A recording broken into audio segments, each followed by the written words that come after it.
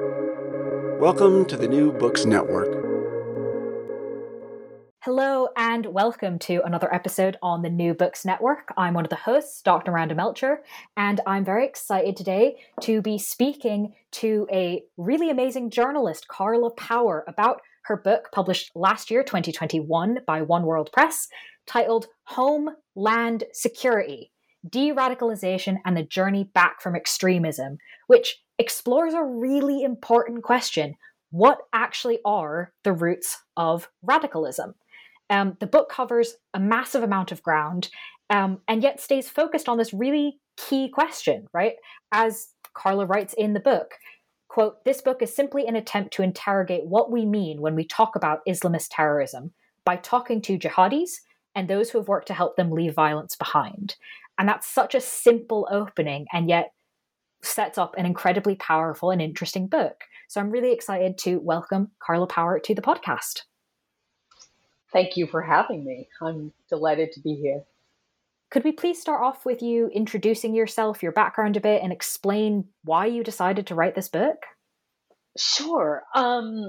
I was raised sort of partly in the Midwest in St. Louis, Missouri, and partly in a variety of Muslim majority countries and the Middle East and Central Asia in general, and Iran and Afghanistan and Egypt. And I got very interested in how how non-Muslims see Muslims. I went on to study Orientalism in literature, and from there did modern Middle Eastern studies, and got interested in Islamic studies, and went on to start a career in journalism, looking at writing about a lot of things, but coming back to Muslim societies. And my first book was called If the Oceans Were Ink, and it was about sort of sitting down with a very traditional Muslim sheikh, Muslim scholar, and looking over the Quran together and trying to see where our worldviews, mine as, a feminist American secularist, and his as a traditional Islamic scholar, converged and diverged. When I was done with that, it suddenly occurred to me that throughout my 20 years of working in journalism, when people would say, write about terrorism, let's talk about terrorism, I would immediately bat it away. I would immediately say, that's a tiny minority of Muslims, that's Orientalist. We're not talking about the vast majority of Muslims, which is still obviously something I would stick to. But it did occur to me that I had kind of left radicalization in a kind of black box. It was kind of see no evil, hear no evil. And I didn't want to think about it as a liberal who was trying very hard through feature stories and even through news stories to write about Islam and Muslims in a way that in different ways than one so often read about in the headlines if one followed just simply world events, particularly after 9/11. So it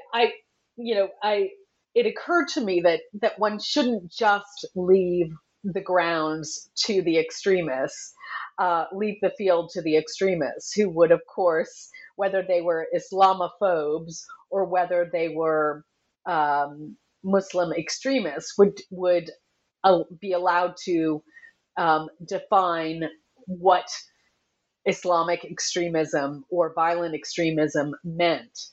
And so I decided to look into de-radicalization programs and step away from the notion of the terrorist as sort of once a terrorist, always a terrorist, or these are bad guys, this kind of binary opposition that had flowered, particularly after 9/11, in public discourse, certainly in the United States and in the West more broadly.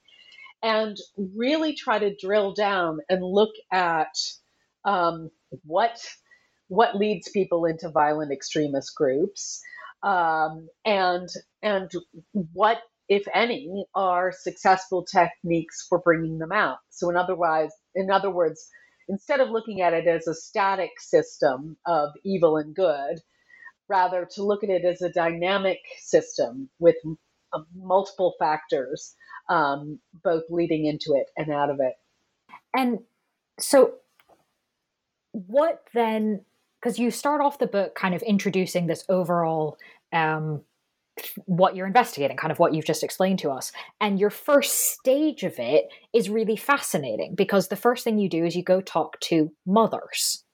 Why was this your first step sort of into understanding this process, into radicalization and back out? Well, I think, for thousands of years in public discourse, nothing humanizes like a mother. The war propagandists know well that to create a monster, monsters don't have mothers. They kind of erupt from the earth and are unknowable, unreachable, and sort of and are encapsulated as evil. A mother humanizes.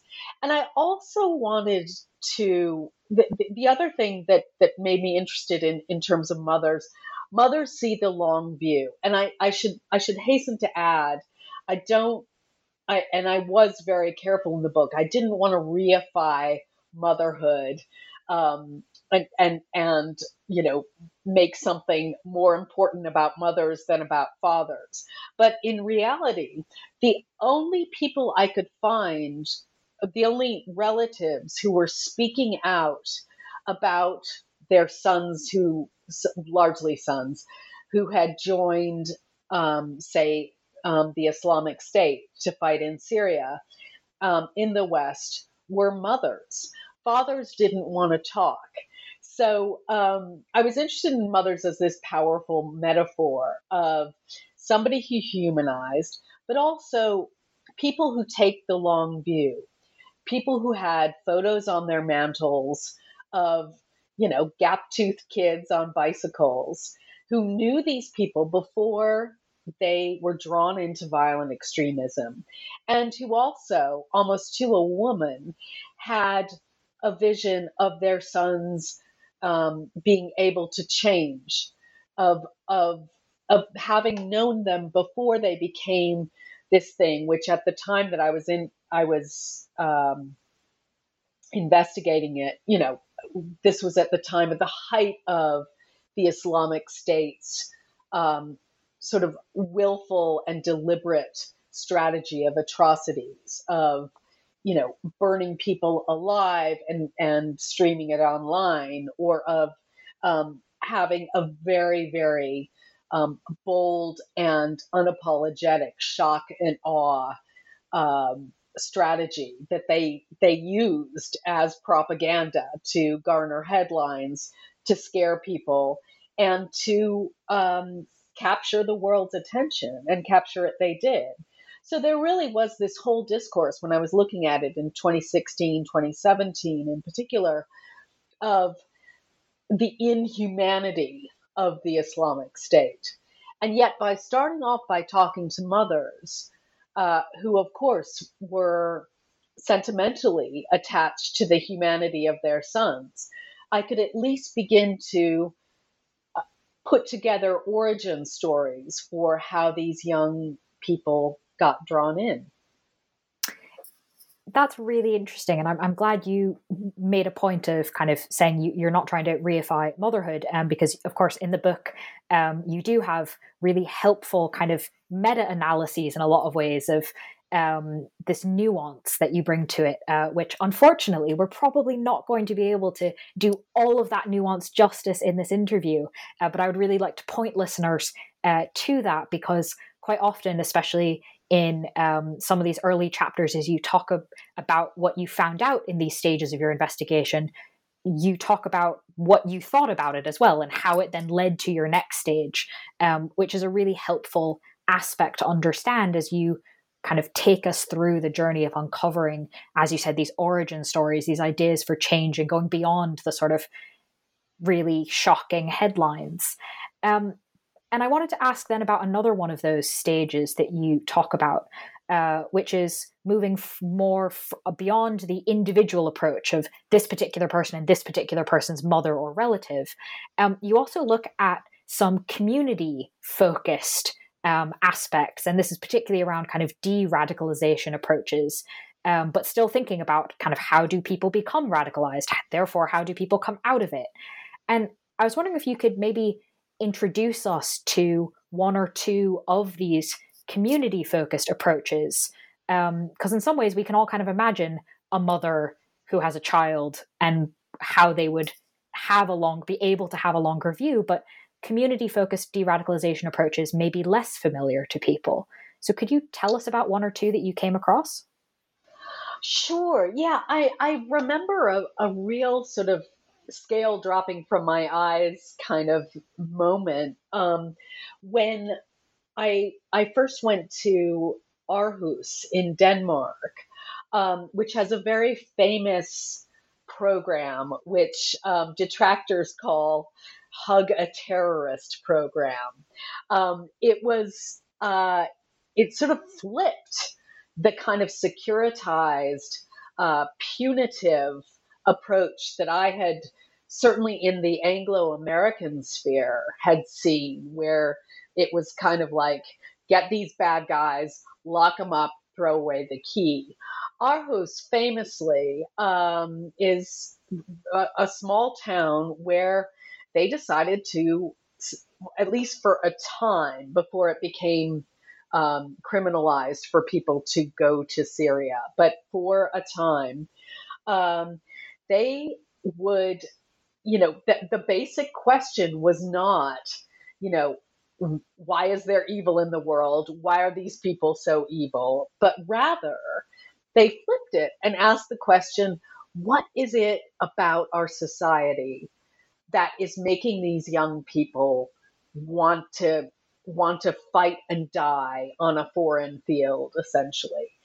And with, the sort of muscular coffers of the well endowed welfare state in Denmark, they were able to set up a police program where the police aren't there to criminalize. They sit in this particular detective unit sits in a little yellow house, sort of looks like something out of Hans Christian Andersen, and basically have a drop-in center for returning foreign fighters and their families. And so instead of criminalizing the whole thing, there would be a detective sitting there talking to upset mothers, frantic fathers, and indeed sons who would come back off the battlefield and saying, how can we help you? Obviously, there is something wrong with the system. Can we help you get an apartment, get a psychiatrist, get a job, get training for a job? And I worked with one detective who would spend years helping support these returnees and trying to turn them around. And sometimes he was successful, and other times he wasn't as successful, depending on quite how radicalized these folks had become. But it absolutely inverted this notion of we have to push these people out of society. The idea was we have to bring these people back into society and show them basically how great the Danish state is. I mean, it was interesting because talking to various rehabilitation officers, not just in Aarhus, but in Denmark as well, there definitely was a discourse of sort of like, Denmark's so great. Why would you want to leave?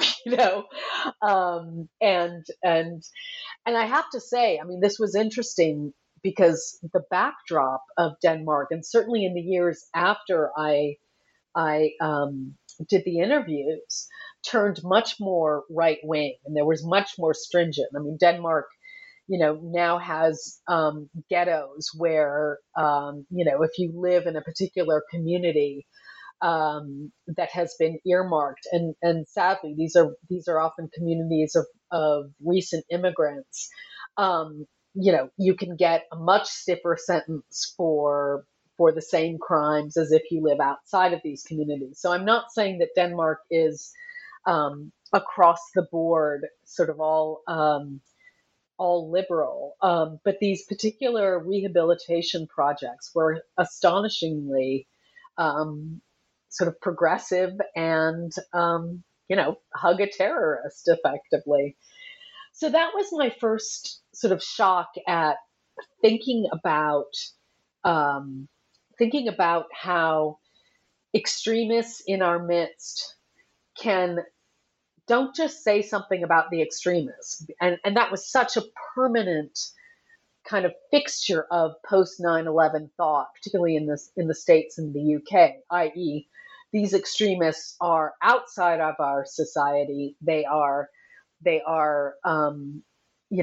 perverting Islam, they're perverting democracy, they're perverting, civilized laws and civilized aspirations. But when I went to Denmark, suddenly it was flipped on its head. In rather, what did the fact that we have all these people attracted to violent extremism, what does that say about our society? What can it tell us about the ills or the problems in our society? And that seemed to me incredibly instructive. The other place that seemed to have really innovative rehabilitation programs was Pakistan. One of them, which no longer runs, but was running sort of at the height of the Taliban influence in the Swat Valley, which was sort of from 2007 to 2009. The Pakistani wing of the Taliban took over the Swat Valley, essentially.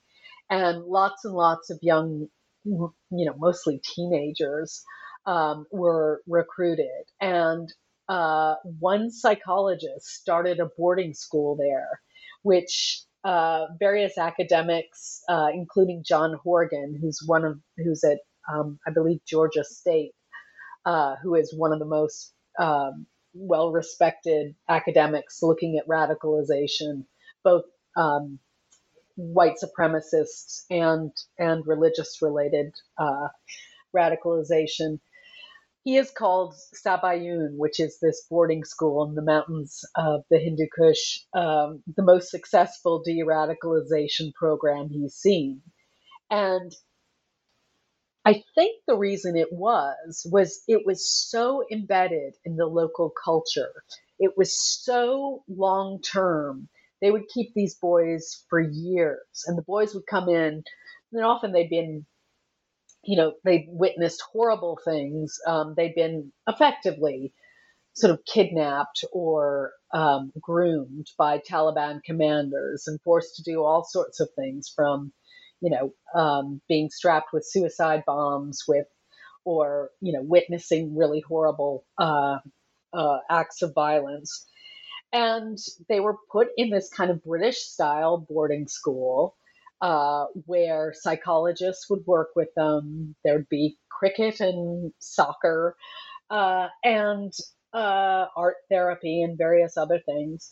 And what differentiated this school, I think, from a lot of programs was that it also worked very closely with the communities, so that it wasn't just a question of, you reform a kid and then you send him out into the community. There would be, when a child was deemed fit for release, that the people from the school would go and work with the village elders, or would work with, would set the kid up with his own motorcycle shop, or would help him, prepare for university exams. And the school had an incredible track record, both in terms of a very low recidivism rate and in terms of actually taking these kids who were from some of the poorest parts of Pakistan. And, there are lawyers who have graduated from Sabayun. There was one boy who came in as a Taliban, quite high up in the Taliban. He went to get his psychology degree, and he now works as a psychologist with former extremists. He came back to the school while the school was still open and worked as a psychologist. So extraordinary turnaround. And again, I mean, rather like the mothers I mentioned earlier, I think the success of this school came from taking a really long view and also being deeply embedded in the local culture.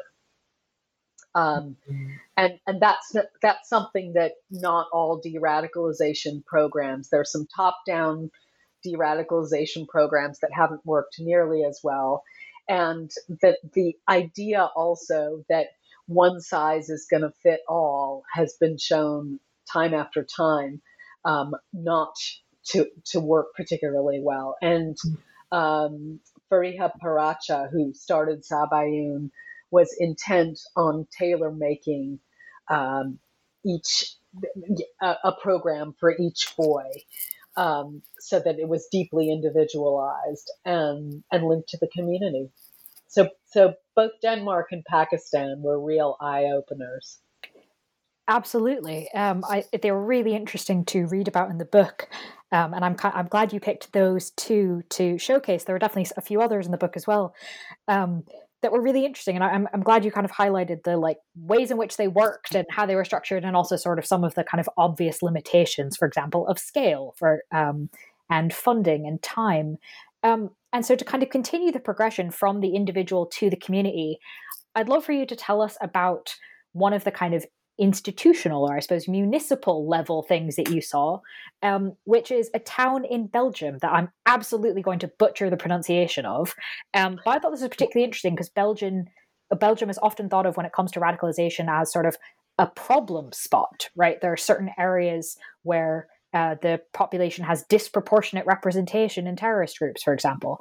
And so it was really interesting to see the book go to Belgium and yet come up with something of an example of de-radicalization or counter-radicalization.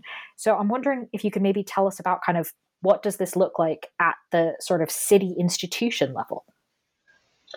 Absolutely. Mechelen is a fascinating example because it, as you say, it's on the train line. The train line between Brussels and Antwerp is sort of was the richest seam for young people leaving to fight in Syria for the Islamic State per capita in the Western world.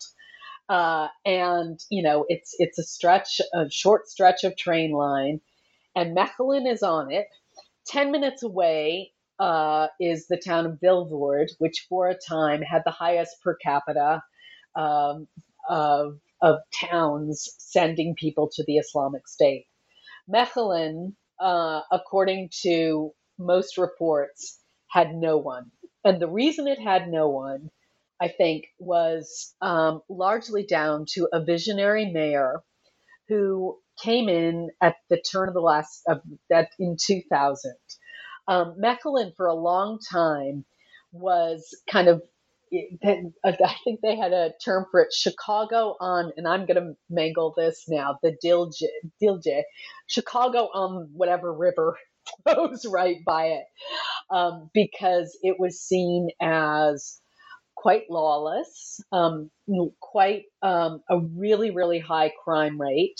There was a really high, before 2000, about a third of the town had voted for far-right extremist parties because there was a real fear of immigration from Morocco. And streets were derelict. Houses were, little old ladies were terrified to walk the streets.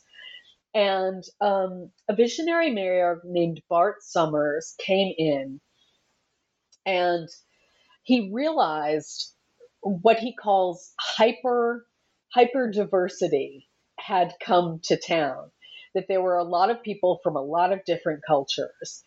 And whereas that the kind of pat response to fast migration, this had been an all white Flemish town just a generation or two before, when he was born 57 years ago. It was all Flemish speaking and all white. And now, around 2000, it was like 157 different nationalities comprised the town's, I think, 20,000 or so people. And unlike a lot of people, he said, "Look, I may be," he's like 13th generation Mechelen. The whole town was very, very proud of this big cathedral with an incredibly high church tower. And he's like, my ancestors may have built this, and that's fine, but I am the first generation to live in a hyper diverse Mechelen. And it is all of our jobs to try to live in this new reality and live peacefully and with prosperity. And what he did was, first off, when around, post 9/11, and certainly like in 2015, there were horrible bombs in Brussels, which is at the Brussels airport, which is like 20 minutes away from Mechelen. He was like, "Look, these," and there was a lot of discourse about these foreigners coming in, and these are new immigrants. He's like, "No, this is a Belgian problem. These people have done something wrong. The bombers have done something wrong, but this is our problem, and we've got to work together." And he had also taken he also sort of identified in a way with violent extremism, partly because he had Nazis in his own family.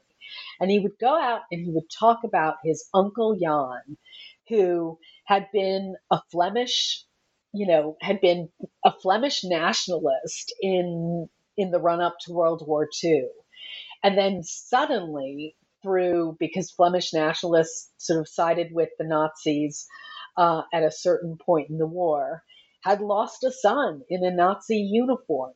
This had been a very cultured guy who had written travel books and run an orchestra and was a kind of, bourgeois Belgian dream, who went down the rabbit hole of extremism pretty quickly. And Bart Summers recognized that in his own family. And so, far from othering the bombers, as a lot of other Belgian politicians did, he said, "Look, extremism can happen to any of us, and it's up to to build healthy civic kind of connective tissue again." And to do that, he drew from both the left and the right. He put in police, he upped the police force, because he said, "Look, when people feel unsafe on streets, they're going to turn to nativist politicians or immigrants. They're going to turn on immigrants and turn to nativist politicians. So I want to make people feel safe on the streets of Mechelen." The other thing he did, though, was he said, "We are going to really actively try to integrate communities." So he, there's a certain amount of school choice allowed in Belgian schools, and he went out, and people from his team actively convinced, white middle class types to integrate into schools where there was the majority of first generation or second generation folks. And they actively integrated scout troops, where they would go out to recent immigrants and say, "Come on, send your kids to this. This is a great Belgian institution. They'll learn about, they'll learn about Belgian culture, and it'll be, and so actively working in a really muscular way to integrate people. He also instigated something called speed dating between between sort of older Flemish residents and recent arrivals from various other countries, and they would work together for 6 months and meet every week. And the idea, the Flemish natives would teach them how to open bank accounts, or how to order in a restaurant, and work on language skills and so on. And the migrant would kind of open the horizons of these folks who might never have traveled to Morocco or Syria or so on. And it worked. And what had once been ranked as the dirtiest and least attractive Belgian city is now ranking at the top of all rankings. It's incredibly prosperous. I mean, as Bart Somers said, people associate immigration and poverty and degradation of cities. We tore that apart. We showed them that diversity can mean prosperity and rising house prices and being and good schools and so on. So he really saw it as a civic civic thing, and I think he also was very good at tearing apart the notion of, it's the job of the migrant to integrate or to get along in the society, rather like sweeping the streets or cleaning toilets.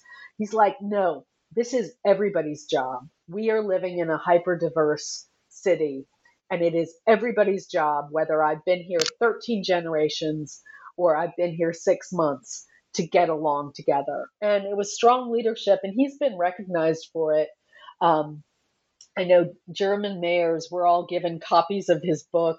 He's risen quickly in the EU circles on radicalization and strategies for inclusion and diversity. So he's going places, and I'm sure he'll. I hope he'll. We have not heard the last of him at all. Thank you for sharing that example. I think it's really interesting on sort of a larger level, given the assumptions made about Belgium and radicalization, but also to hear the details about the specific sort of policies he instituted, and also kind of the way he framed those narratives for the population of the town. Kind of, I've been here 13 generations, but is a really interesting kind of lens to see this through. So thank you for explaining that. Obviously, to listeners, the book has more detail, but Carla's done a brilliant job of giving us kind of the gist of it. And I wanted to kind of, now that we've seen a few different examples, this was obviously also a literal journey, right? You went to a bunch of these places and spoke with people, and in a number of cases spent rather a lot of time with them, and in quite kind of intimate circumstances, speaking one-on-one with a mother whose son maybe no longer was alive after radicalization. What could you maybe kind of take us behind the scenes a little bit? As academics, we're very interested in like the process of research and how we think about things and how we learn as we go through a project. So I was wondering if you might tell us a little bit about, you talk about it in your book, about how your own sort of background and biases impacted, influenced how you approached researching this book. Yeah, well, it was fascinating, and I started off assuming that I wouldn't be able to talk to any violent extremists themselves. I mean, it was an index of exactly how my lens was the sort of securitized environment in say, England, where I live, or the United States, where I'm from, that I was like, well, of course, these people will be in prison, and it will be very, very difficult to get interviews with them. But it wasn't until I started talking about, like, I went to Indonesia, for example, I with where I was invited to a conference of former jihadis, and which both spoke to what a very, very different approach Indonesia has from the other countries that I'd looked at in the West in terms of rehabilitation. This was a conference much like any other conference, with its own swag bags. It was in a 5-star hotel. There were bottles of water next to our desks, and a program of events over 3 or 4 days. And it opened with a gentleman who is an amazing social entrepreneur who has been working to rehabilitate former jihadis for quite some time, and has done it in very creative ways. He's helped them start businesses. He's helped them learn about public speaking. And he opened the conference by saying, we have 4 generations of jihadis with us today. He introduced a graybeard from who had fought against the Soviets in Afghanistan, and then some people who during the 90s had been in the Philippines fighting in the jungles there under Islamic groups, and then more recently somebody who had a whole family who had come back from the Islamic State, 26 members of an extended family, led in large part by their 16-year-old daughter. And he introduced the young woman who sort of waved like a prom queen. And that, when I went to Indonesia, he was like, yeah, we're having this conference. And I of course, he's like, there are a couple of rooms, next to in the hotel where their jihadis are staying. And I was sitting here, making my travel arrangements from Brighton, thinking, I really do not want to stay in the same hotel as, all these former jihadis. And so I stayed at the adjoining hotel just to be safe. But and of course, by the end of the 4 days, I was, planning on going with a former ISIS supporter to his old Quranic study group on a motorcycle and stuff, which I didn't end up doing. But I guess my point was that it was so our own notions formed in the post 9/11 era, and formed by the criminalization of violent extremists, particularly in the religious violent extremists, mean that I was so sure that this was going to be beyond my reach. And yet other countries who might not see these people necessarily as criminals, but as in Indonesia, one analyst said to me, they tend to see these fellow Muslims as just having had the wrong interpretation. And if they can only be coaxed back into the fold of the moderate, proper, peaceful Islam, that is what they see as necessary. So it was in some ways it was shocking how easy it was and how eager people were to talk and tell their stories. So the research wasn't it. I wish I could say, it took all sorts of journalistic voodoo to get these interviews, but I was surprised. I talked to, in detail, one guy who, in the United States, who had gone over and joined the Taliban, and for a time was working with Al Qaeda to and had suggested a plan to blow up the Long Island Railroad. He had grown up on Long Island, and he came back and he did his time, and he served as a CIA informant and testified in a bunch of trials, and then got free. And he was, he had done a 180 degree and was eager to tell his story. So I think it's surprising how much people do want to talk and do want to be understood, and the notion of midway through I was like, well, I'm going to try not to have anybody be on the pale, and I actually failed at that. One of the conference goers in Indonesia, in Jakarta, was the man I sort of nicknamed in my head the beheader. He had, during the 90s, when there were great sectarian tensions between Christian and Muslim groups in parts of Indonesia, he had masterminded the beheading of 2 Christian schoolgirls. And as much as I knew journalistically, I really needed to talk to this guy. I mean, this guy had a mother too. This guy presumably had some sort of trajectory towards his terrible act.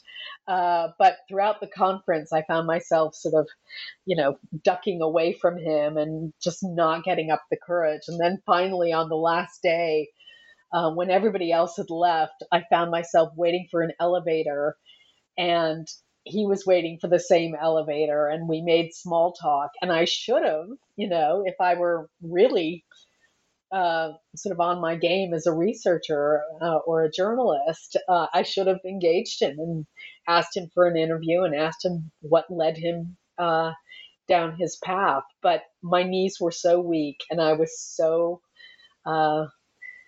terrified that I didn't. Thank you for sharing that. I think it's really interesting, but also kind of helps give context and understanding to the whole environment that this is in, right? These conversations, these initiatives, going and finding out about these things don't happen in a vacuum. And so the kind of fact that this is all in the era after 9/11 and criminalization really impacts kind of assumptions that everyone has. And I think it's really helpful to kind of surface that. So thank you for sort of sharing that as part of your process. I'm sure I can almost imagine what I'm guessing your face might have looked like when you got that email saying, yes, stay in the Jihadi hotel. That was probably not what you were expecting when you opened that email. But I think that the point about kind of how different cultures understand kind of what extremism is, on the one hand, is it, okay, these are people who are just fully removed from society and have absolutely nothing in common with us? Or is it kind of, well, actually, the case hasn't been made about why you might want to be part of the system? Or is it, well, actually, we're all part of the same general umbrella, but there's different interpretations, some of which make more sense than others?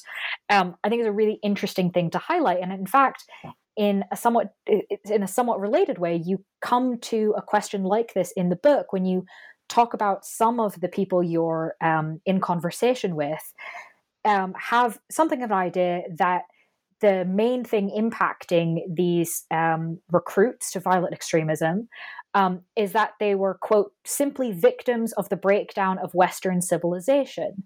And this isn't necessarily something that the people you're talking to, go around saying, this is everything, this is the entire answer in and of itself. But it was interesting to see through the book kind of how consistently this idea or this possibility that this was something people were thinking about and sort of ruminating on when trying to understand how radicalization was happening. And so as you've kind of gone and looked at all these different things and spoken to all these different people, I'm wondering kind of what your sort of overall thoughts are on this idea of victims of the breakdown of Western civilization. Yeah, I mean, I wouldn't even say victims of the breakdown of Western civilization. I would say that to look, and as you look at people in these different contexts, they are pointing to inequalities or brokenness in their systems. There's a terrific book on how corruption is one of the biggest fuels. Excuse me. One of the biggest fuels in places like in several African countries for violent extremist recruits. Um, anger at systems where, say, for example, government officials will need bribes to get by, or you see government officials, riding around in huge cars when the rest of the population is struggling to get by, or when police forces or security forces are hauling people off the streets to imprison them or subject them to beatings. The UNHCR, I think, did a survey of people in West Africa who had joined violent extremist groups, quote unquote, violent extremist groups. And about 71% of them said it was because either a friend or a family member had been, what they saw, abused by security forces or the government. So that real loss of sense of trust in authority and trust in systems, I think, is a much overlooked root cause of people turning to what are dubbed violent extremist groups. When you can't trust the system, or when, and flip that around too.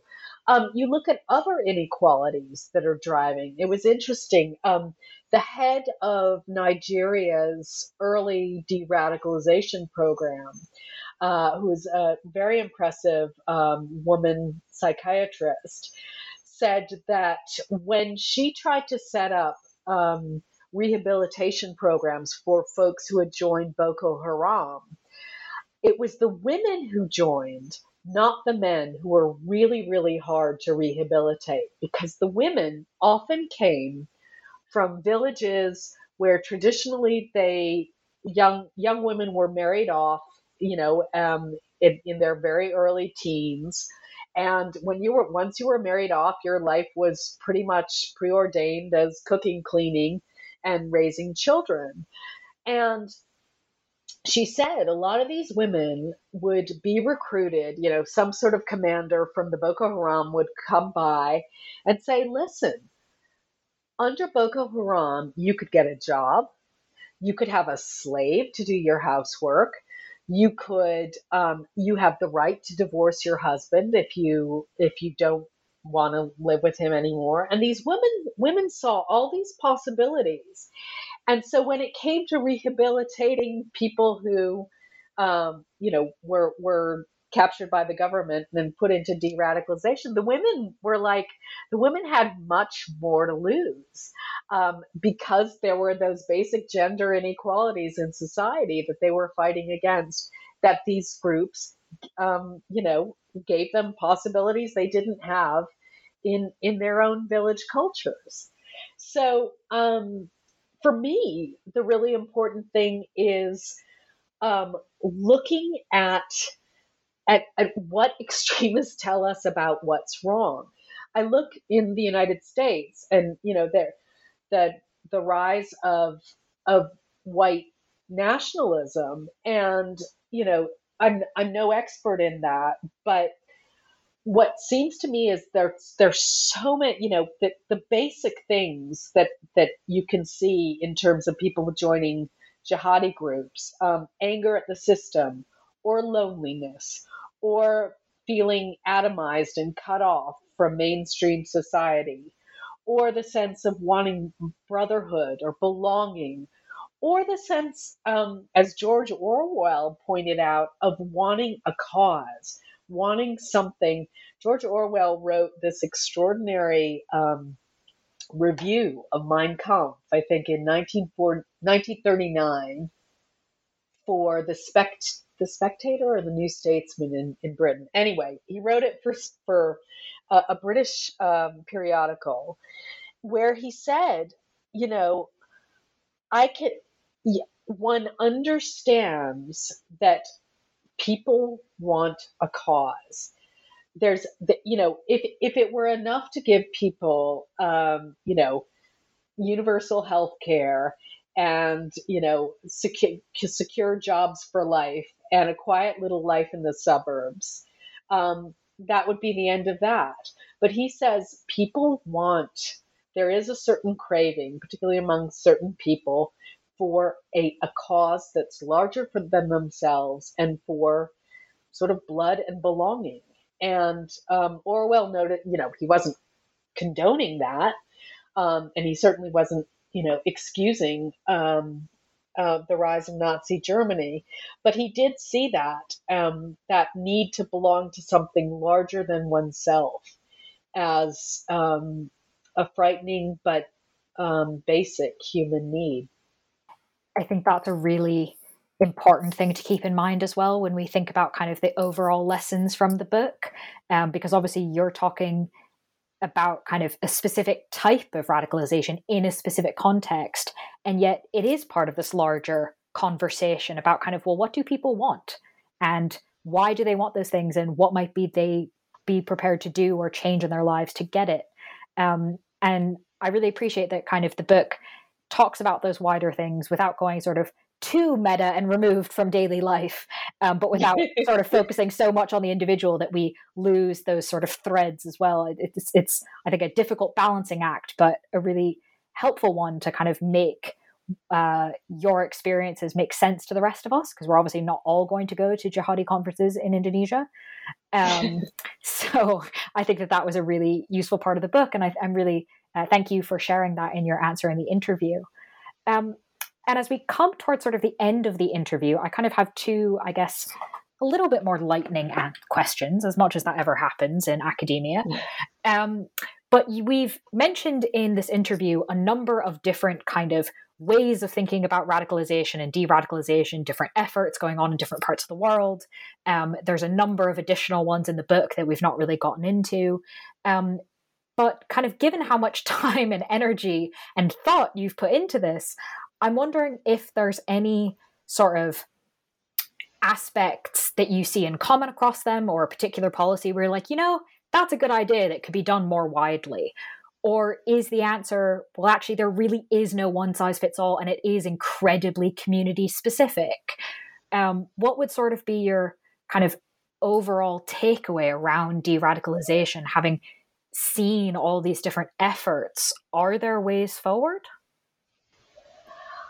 I think, yes, I think there are, but they're probably not what governments hope they would be. I mean, it's funny. I think of Germany, which, of course, because of its history, has had to think very seriously about rehabilitation, both of, certainly of neo-Nazis and more lately of some jihadis, and it has probably more de-radicalization programs than any other country. There are like 720 programs at prevention of extremism or rehabilitation from extremism, and they are hugely different. I mean, there's everything from skateboarding and punk rock rehabilitation to people who focus on masculinities and femininities as a central core of the question of radicalization. And there are, predictably long German words that I can't pronounce that with trademarks on them, responsibility, education, and so on, which stresses that former offenders need to take responsibility in very basic ways. So I keep coming back to the sense that it will have to be really, really focused on an individual basis. There are as many ways into extremism as there are out of it. And that kind of detailed, long-term, really individually tailored work is not something, governments, particularly given the economic climate these days, are going to want to look at. But I also think it really has to be tailored to the individual and also tailored to the locality. It really has to be a community effort. One of the mistakes I think that both Britain and America have made is that certainly with Muslim violent extremists, is that it has been a top-down effort. It has focused on one particular community, and it hasn't been a grassroots effort at all. It hasn't been inclusive. Rather, it's been coming out of fear and federalism, effectively. That it's not been tailored to particular locations, and I think it has to be inclusive. We have to look at it at extremism as community-wide problems, and it has to start in very, very small ways, whether in school boards, whether in hospitals, or there are people who are talking about thinking about this as a public health issue. It has to be creative, and it cannot have the othering effect the post 9/11 era fear and security approach had, because that didn't work. It stigmatized entire populations. It alienated exactly the people we needed to incorporate, and it divided the country, which is not exactly helpful for everyone getting along, or de-radicalization, or preventing radicalization in the first place. Absolutely. And I should say, I don't think, let's not knock radicalization. Radicals are the sap for change and rethinking things. It's violent extremism and violent radicalization that is the problem, and intolerance and hate, obviously. But one of the reasons that I think the United States, for example, has been so behind other countries in not starting de-radicalization program is because, rightly, we have long had a problem with the government trying to retrain how people should think. We have religious freedom is a tenet of American democracy. So getting involved in, teaching Muslims how to rethink about the tenets of their faith is something that, rightly, law enforcement was nervous about. So it's a really slippery slope. But once one sees how many things, and once also the other big surprise I had was how everybody keeps, and I was thinking of this when there was that horrible shooting in Buffalo a few weeks ago, and people kept talking about the white supremacist ideology. We've got to stamp out these ideologies. And the closer you drill down into people who join these groups, it's often not ideology that motivates them. It's much more banal. It's mental health issues. It's breaking up with a girlfriend. It's loneliness. It's wanting to belong, as I was saying before. And this notion that we have to attack white supremacist ideology, I think, falls into a similar trap that we did with jihadi ideology and the dangers of jihadi ideology that we all ran around talking about and writing about in the wake of 9/11. Ideology is is a fancy name. And I'm not saying there aren't ideologues at the head of these movements. I'm not saying that there aren't very influential intellectual ideas or readings of particular tracts or scriptures. What I am saying, though, is that for the foot soldiers, it's often much, much more banal than that. And we should really be digging down and looking at the same things that worry us about other forms of social ills. Loneliness, truancy, families that aren't functioning well, schools that aren't teaching well. It's these things, these banal things. I'm convinced that we need to look at rather than these grand civilizational theories. Well, in a lot of ways, that's an incredibly clear kind of recommendation. So thank you for that. Coming especially from looking at the diversity of the efforts you examined, that's really interesting. And I'm sure not just for me, but for the listeners too. So thank you. And to close out the interview, what is often kind of a mean question, you wrote this book. It came out last year. It has since become a Pulitzer Prize finalist, which is amazing. Congratulations. Thank you. But presumably, you are working on something new now? I am. Yeah. Thank you for asking. It's always much more fun to be like, oh, okay, all right, it's not all over.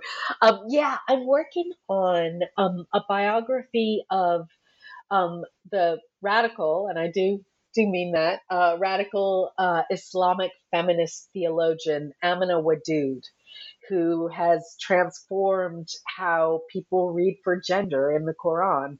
And she's an extraordinary woman. She was she was a preacher's kid from rural Maryland, and who grew up and converted and in many ways changed how people read the Quran in terms of justice and equality for everyone. So it's a real pleasure and an honor to be working on that. That's amazing. That sounds really interesting. Hopefully that'll be another book, and then we can all read that, and you can come back and tell us about it. Great. I'd love to. That would be great. Yeah. Cool. Well, while you are off working on that, listeners can read the book that we've been discussing on this episode, which, as a reminder, is titled Home, Land, Security, De-Radicalization and the Journey Back from Extremism, published by One World in 2021. Thank you so much for joining us on the podcast, Carla Power. Thank you for having me. It was a real pleasure. I hope you will have me back. Okay.